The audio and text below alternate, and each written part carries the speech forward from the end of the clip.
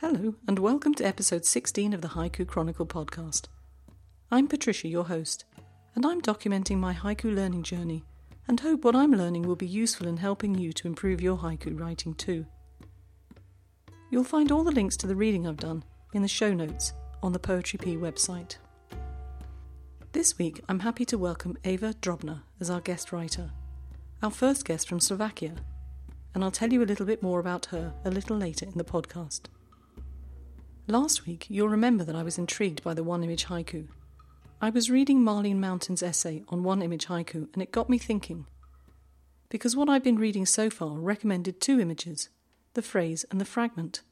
How could one-image haiku really be haiku, I thought.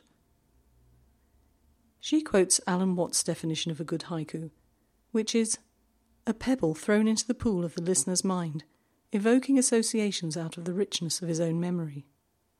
And if you take this definition, then you can accept the idea of a one-image haiku, or at least I can. Marlene subdivides the one-image haiku into a haiku which has two components, and a pure one-image haiku which doesn't have those two components. Let me share with you a couple of examples she gave. For the two-component Western one-image haiku, she offers Virginia Brady Young's A Hippo Shedding the River. Here you can clearly see the two components, the hippo and the river, and the relationship between the two. She gives many examples of a pure one-image haiku. For example, Elizabeth Lamb's Spotting an Antelope, That Long Moment Before He Jumps. And inevitably Cor Vandenheuvel's haiku, Tundra, which is also quoted as an example of the pure one-image haiku.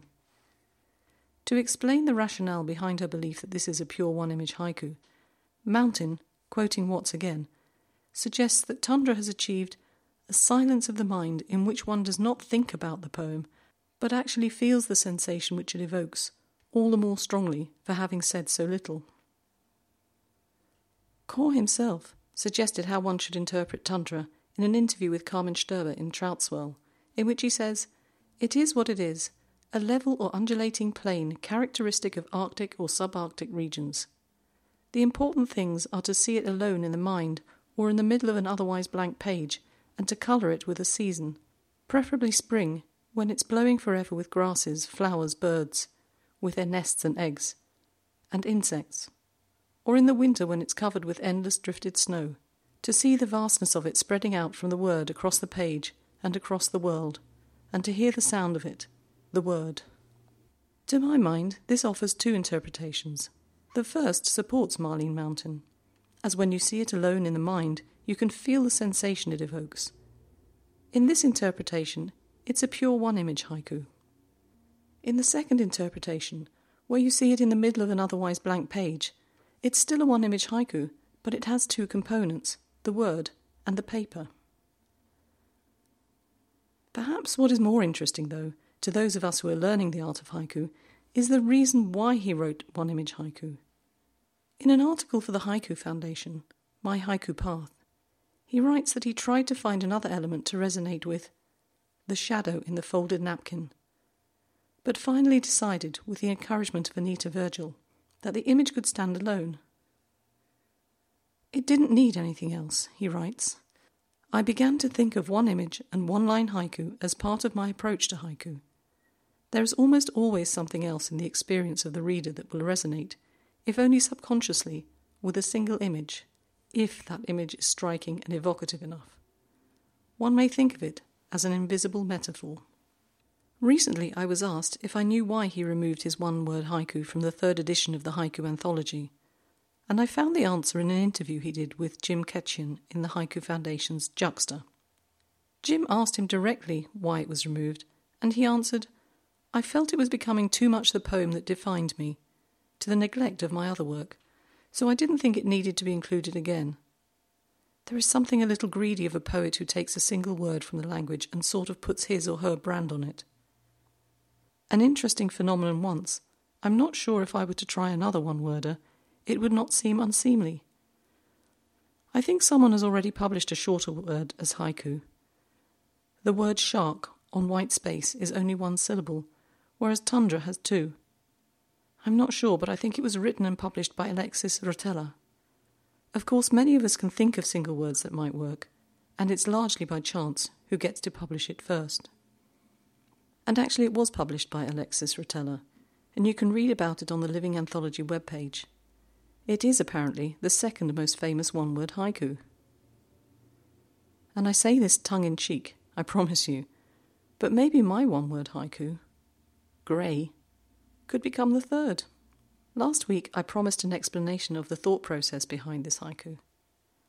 You can make up your mind whether it works or not, but I'd be really interested to hear your thoughts. I didn't want to write this as a two-component one-image haiku, i.e. the word grey on a grey page.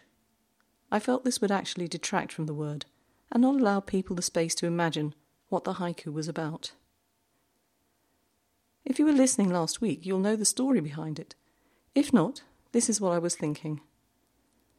I spent a lot of time in the city, and one day I was walking along the cobbled streets of the old town, which I normally love, but it was so cold.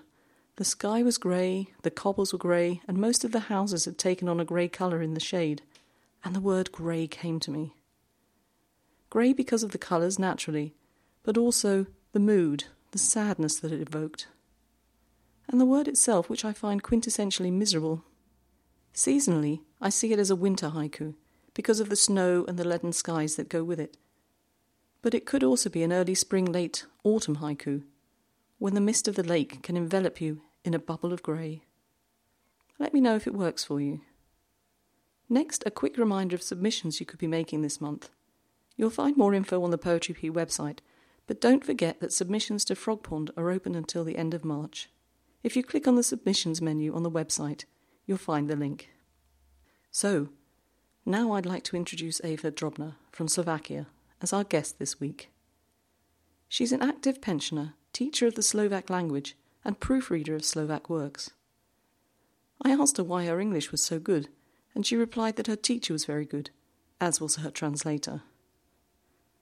She writes poetry as a hobby. She's intrigued by haiku in particular because of its simplicity and purity of speech. And she's written some books, and I've put those details on the show notes. Like many of our other guests, she recommends reading haiku to improve your knowledge and style. She herself has read translations of the great Japanese poets, like Basho, Issa, etc. And in addition to that, she recommends the British Haiku Society as a really good source of learning. So let's hear her haiku. Rainless day, I lean into rays of sun. As I read this haiku, I can feel the sun on my face, and I don't know about you, but that's one of the things that makes me feel very, very happy. Thanks for your great haiku, Eva. I look forward to hearing you again.